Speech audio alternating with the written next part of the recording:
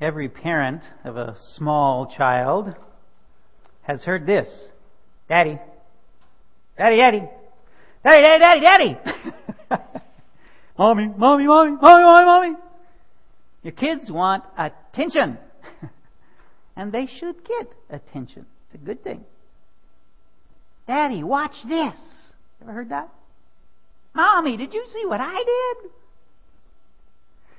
Children want to help, and when they do, and when a parent says, "Oh, that was so good, thank you," wow, their faces, they glow with pleasure. We were made to be praised for our good works, both the things we do and our good attitude, our good spirit. And if God made us to be so praised by our earthly elders, how much more did He make us to be recognized by Him? Now, of course, we all know that all who are His will achieve the ultimate praise, the reward in the next life. But He does not leave us without encouragement in this. Last week, we looked at the introduction of the glorified Christ in the Revelation, and His introduction of Himself in the letters to the 7 churches. Today, we'll look at His commendation of each of the churches, how He introduces them to themselves, and how that relates to us. And yes, there are some significant difficulties in 5 of the 7 churches, just as there are in our present-day churches. But we're not going to bother much with those today. Today we just want to say, Daddy, Daddy, Daddy, did you see what I did? And soak in His praise. So, we'll start where the Lord started, in Ephesus. To the angel of the church in Ephesus write, "The words of Him who holds the 7 stars in His right hand, who walks among the 7 golden lampstands. I know your works, your toil, and your patient endurance." Everybody can work, toil, for a little while. But to endure, that's the ticket. That's where we're trying to go. Getting our kids to stick to a task, it's a major part of teaching them to endure, of growing up. One of our little ones was what is just wonderfully called strong-willed. That just sounds so nice. Yeah. Well, one of the basic rules of our family was if you play with it, you have to put it away. One evening I got home and this little one had decided he'd done enough picking up. His mom, having reached her limit, it was left to the dad to finish this teaching. Okay. Shall we say that the little one was uninterested? Okay. I actually had to squeeze his little hand around each toy, pick the toy up with him attached, walk to the toy box, and then get him to let go and drop it where it's supposed to be. Okay. Of course, then he figured that out, so now he wouldn't open his hand to put a toy around, right? So now I had to pry his little hand open and get it around the toy, and then hold that in place while I'm transporting his kicking little frame, complete with the toy, across the room, right? And all through this process, we're talking dozens of toys. Dozens. He's screaming his lungs out, okay? Did you know that explaining to a 2-year-old that the energy they're expending in resisting doing the job that they're supposed to do is greater than the amount that they would consume if only they would carry out the task at hand? That's not real useful to explain that to a 2-year-old. I don't know if you knew that. It just doesn't really work. Oh, well, I don't know how many days we went through this routine before he finally grasped the truth and began to endure all the way through the job on his own. Well, that and not take out so many toys in the first place, that also was a lesson he learned. But I'm not sure he endured with patience, okay? Whatever the case, with our little one, those in the Ephesian church had learned to not just endure, but to patiently endure. Patience. The quality of being patient, as the bearing of provocation, annoyance, misfortune, or pain without complaint, loss of temper, irritation, or the like. Okay, don't know about you, but that is not a natural state for me, okay? But with the Spirit in us, we can learn to be patient while we endure. You can be sure that our little son, when he did pick up his toys, he got plenty of praise for it. Okay, we poured it on. God, too, will pour praise out on us. And this is really important to God. Jesus, a couple of verses down, Jesus says, I know you are enduring patiently and bearing up for my name's sake, and you have not grown weary. He repeats himself.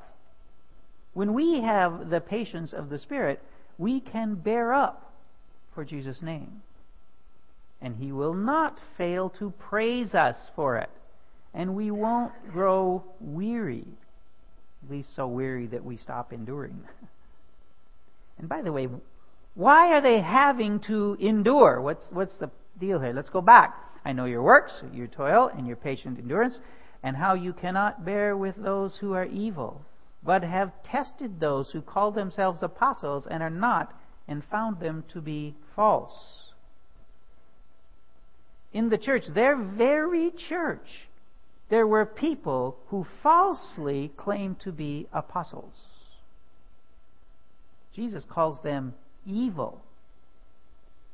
When evil attacks you, especially evil dressed up like good, it can wear you down.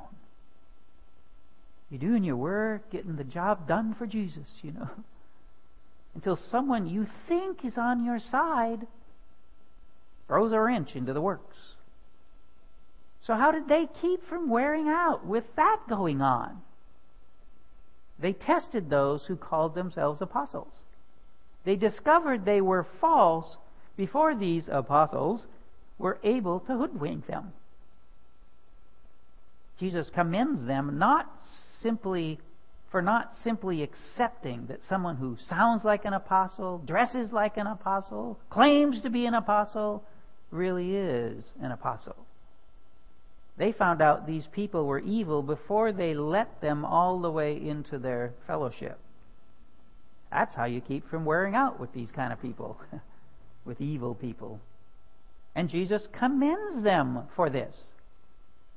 Okay, great. But is it really all that important? After Jesus gives them some necessary correction, He commends them once again. Yet this you have. You hate the works of the Nicolaitans, which I also hate. Hate? Jesus commends them. He praises them for hating. Yep, He does. Not hating the people, the Nicolaitans, whoever they were, we don't know, but hating their works. Do we hate evil? Do we really hate evil? We should. If we understand its nature, we will. And if we do, we'll also understand why Jesus gives praise to the Ephesian church for their hatred of this evil teaching. Let me get our strong-willed son off the hook. 6 years later, he's in the 2nd grade. And he makes a friend who happens to be African American. Didn't mean anything to Paul. But unfortunately, did I tell you we had moved to a southern state? Some older, bigger kids decided they'd pick on the black kid. Well, we get a call from the school saying that we'll need to come into the office to pick up our son after school today. Okay, turns out that in his burning, righteous indignation, he had come to the rescue of his friend, and the two of them had overpowered their 4 bigger schoolmates and, shall we say, subdued them physically. Is that fair to Normally, Mr. and Mrs. Henderson, we'd take disciplinary action against all parties in a fight. But in this case, so they let Paul off the hook. What were they saying about our little boy? Yet you have this. You hate the works of the Nicolaitans, which I also hate. That's what they were saying. Evil is wrong. There are things which we can hate, things which we must stand against. Not hating the perpetrators, that's important, but definitely hating the evil they carry out. And our Father in heaven will echo the praise of His Son. This is a war, after all. That's kind of part of the point. The next church Jesus introduces is Smyrna. And to the angel of the church in Smyrna write, the words of the first and the last who died and came to life. I know your tribulation and your poverty, but you are rich. I'd like to touch on that introduction, even though we talked about it just last week. Jesus is the one who died and came to life. You see, the troubles that Jesus lists next, because He lists troubles for every church, are not troubles that they made. In fact, He has nothing negative to say about the folks in Smyrna. But their situation is most grave. In fact, He says straightforward that some of them are going to prison and to tribulation. In that political system, prison and tribulation were usually a precursor to death. So Jesus says to them, be faithful unto death, and I will give you the crown of life. Only the one who died and came to life can legitimately make a promise like that. Okay? But He started by saying, I know your tribulation and your poverty, but you are rich. I don't think we can say it too many times. Wealth is not measured by money or possessions, okay? I love the story of the rich guy who retired early at 60. He was walking the beach one day and came across a young man also strolling contentedly along. In talking with him, he discovered that he was a young entrepreneur, owned a small local business. But he had worked only 6 hours that day, taking time off to play with his kids on the beach. They were splashing right in front of him. The man said, what? You only work 6 hours? How can you possibly expect to build a successful business that way? You have to sacrifice now while you are young so that you can reap the rewards later. Really? What rewards? Well, look at me, the man said. I have freedom to stroll along the beach most any time I want. You can imagine the young man blinked a few times before he quietly said, well, I can already do that. And I don't want to put hard work down to 5 of the churches. Jesus said, I know your works, to 5 of them. So works are important, but why are we working? If it's only to gain more things, then we're fools. It's not worth it. James said it right. Listen, my beloved brothers, has not God chosen those who are poor in the world to be rich in faith and heirs of the kingdom which He has promised to those who love Him? Rich. Heirs of the kingdom. Rich. At the end of the Revelation, we find out that the pavement, the cheapest of materials in this soon-to-come kingdom, is gold. Okay, that's the cheapest stuff. Are we getting the picture? And then faith. The comfort of faith. Yesterday, I officiated at the funeral of a 45-day-old child. And there were those who believed that were there, and also those without faith. If you have faith, you know how wonderful this richness is, especially in a situation like that. Our poor brothers and sisters in Smyrna did have it bad. I know your tribulation, your poverty, but you are rich, and the slander of those who say that they are Jews and are not, but are a synagogue of Satan. False teachers are mentioned in 5 letters. 5. And the other 2 letters, those of the churches are accused of propagating false religion. Okay, all 7 churches. But the point here is that Jesus knew their troubled situation. Have you ever seen a child just collapse, weeping into the arms of their dad after going through a tough time? There's just nothing like knowing that your Father knows the trouble you've seen. And what a richness to fall into His embrace. Nobody knows the trouble I've seen. Nobody knows but Jesus. Jesus truly does know all the trouble we will see, and we can rest in Him. Pergamum had a situation similar to Smyrna. And to the angel of the church in Pergamum write the words of Him who has the sharp two-edged sword. I know where you dwell, where Satan's throne is. Yow!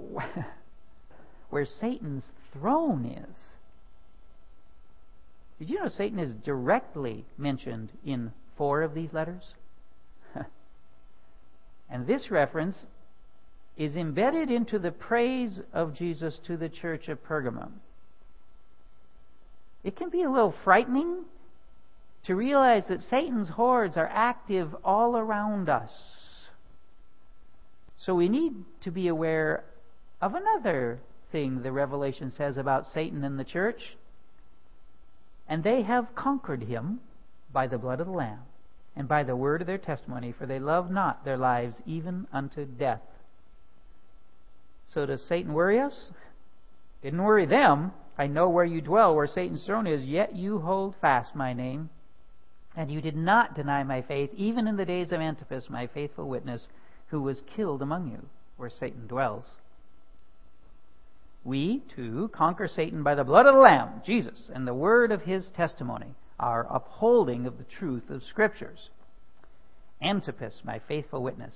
The very first thing John said about Jesus Christ, remember back at the beginning of this book, the very first thing he said was Jesus was a faithful witness. And now Jesus says Antipas was His faithful witness. Pretty good compliment. Being compared to Jesus Christ? I think so.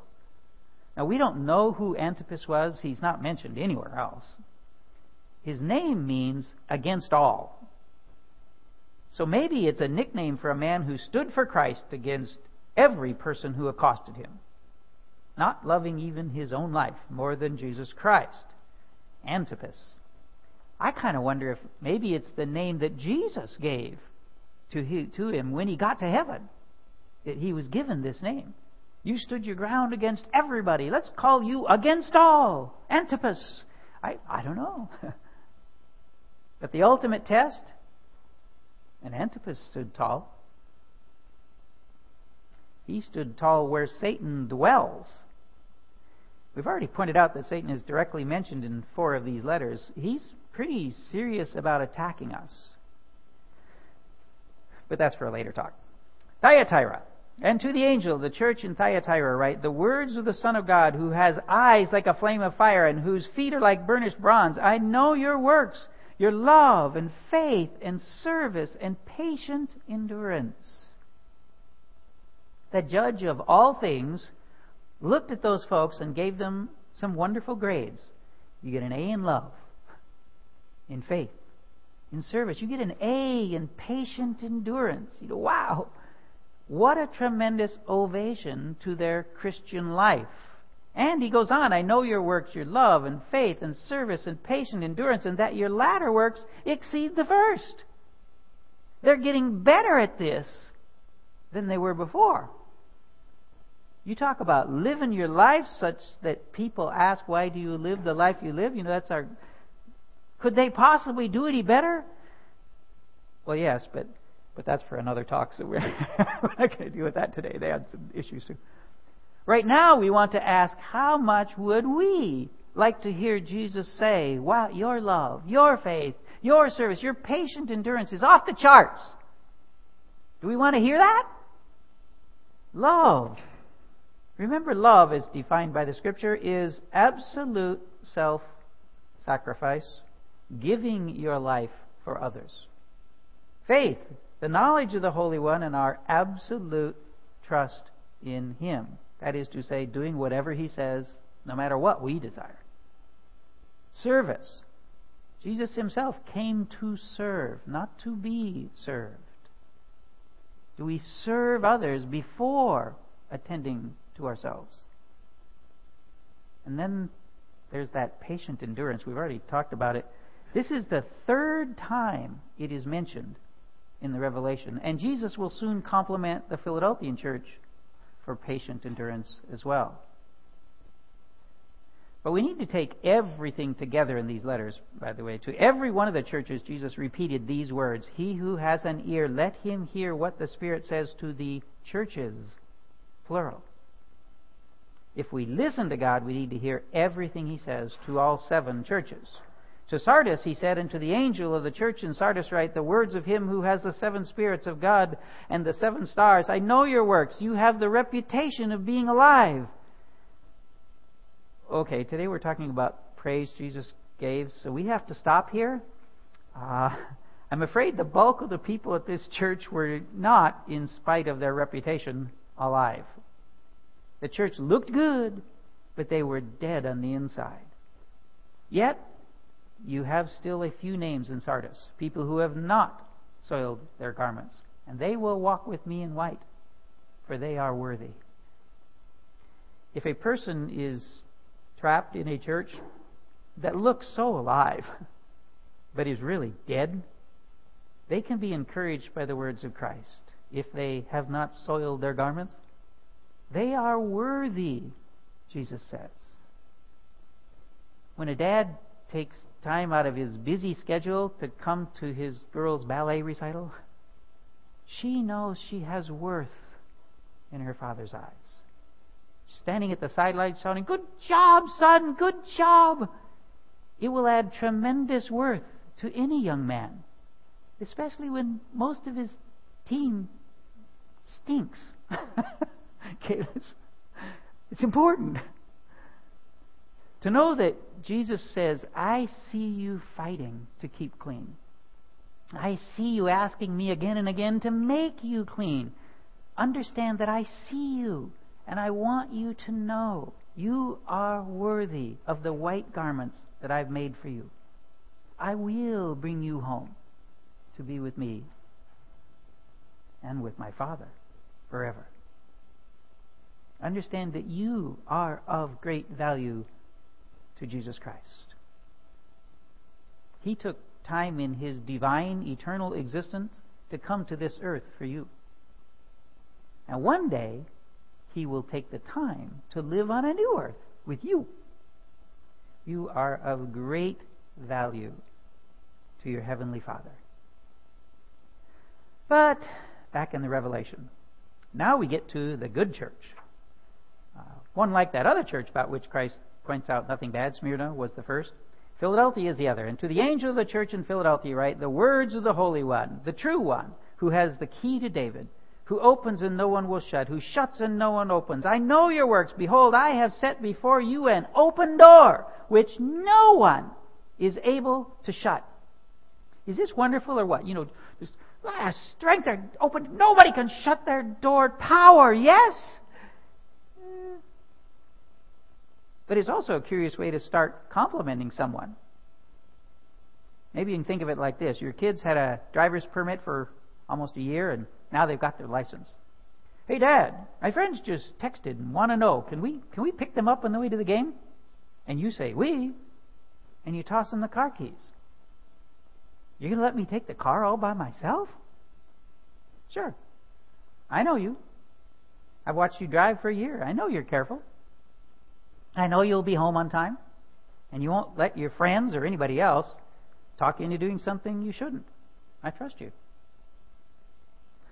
I know your works. Behold, I have set before you an open door, which no one is able to shut." But Jesus goes on, "I know that you have but little power,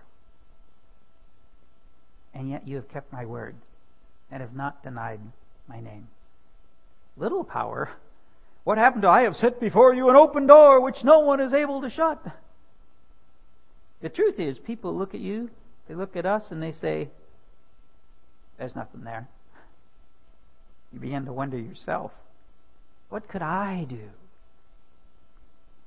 But you hold on, sometimes in the bitterest of circumstances. And you stand for Jesus no matter what they say. But it is true, you don't have much power. Well, Jesus has a message for you. I know you think you're nothing, but look at what you've accomplished. You might think it really isn't much, but it's all I need from you. It's all. You kept my word. You would not deny my name. You are worth all the world to me.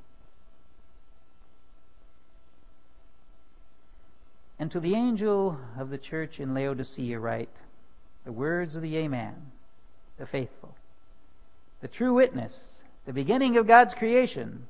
I know your works. Well, we're going to stop and have this discussion later. I'm afraid those in Laodicea could not join those to whom Christ was giving praise. For us today, let's recap the wonderful observations of our God and Savior, Jesus Christ. I know your works, your toil, and your patient endurance. I know you are bearing up for my name's sake. I know you have not grown weary. I know you cannot bear with those who are evil. I know that you hate those evil works. I know your tribulation. I know your poverty. But oh, you are rich. I know you have suffered slander. I did too. I know where you dwell, where Satan's throne is. And even in the midst of that pressure, you hold fast to my name. I know you never denied my faith, even under threat of death. I know your works, your love. I know your faith. I know your service. I know your patient endurance. I know you are doing better and better for me. I know some of you out there are in churches that look so alive, but are dead when it comes to faith. And yet you are worthy. I know. You have not soiled your garments with evil, and I know you will walk with me in white. I know your works, and I'm giving you an open door. Nobody can shut what I've opened for you. I know you only have a little power, but that's enough, because I know you have kept my word. I know you have not denied my name. Father, you know us. Problem is, we know us too. And we understand that we're not there yet. But today, we wanted just to look at the praise that you are willing to give. Those churches back then, some of them had some serious issues. And yet you found praise for 5 of them. Some amazing praise. And we know that you will pour out praise on us for what we do. We pray that you'd help us to be what these people were in a positive sense. The good things that they did get right. Help us to get some things right. And we do feel like we don't have much power. We're out here in a little teeny town that's losing people. What could we possibly do for you? But you said, you don't understand. You held on to my word. You didn't deny my name. You kept your faith. You are doing the right thing. Huh. Thank you, Father. Thank you. Fear not. I am the first and the last, and the living one. I died, and behold, I am alive forevermore. And I have the keys of death and Hades. He can bring us through, even through death. Amen.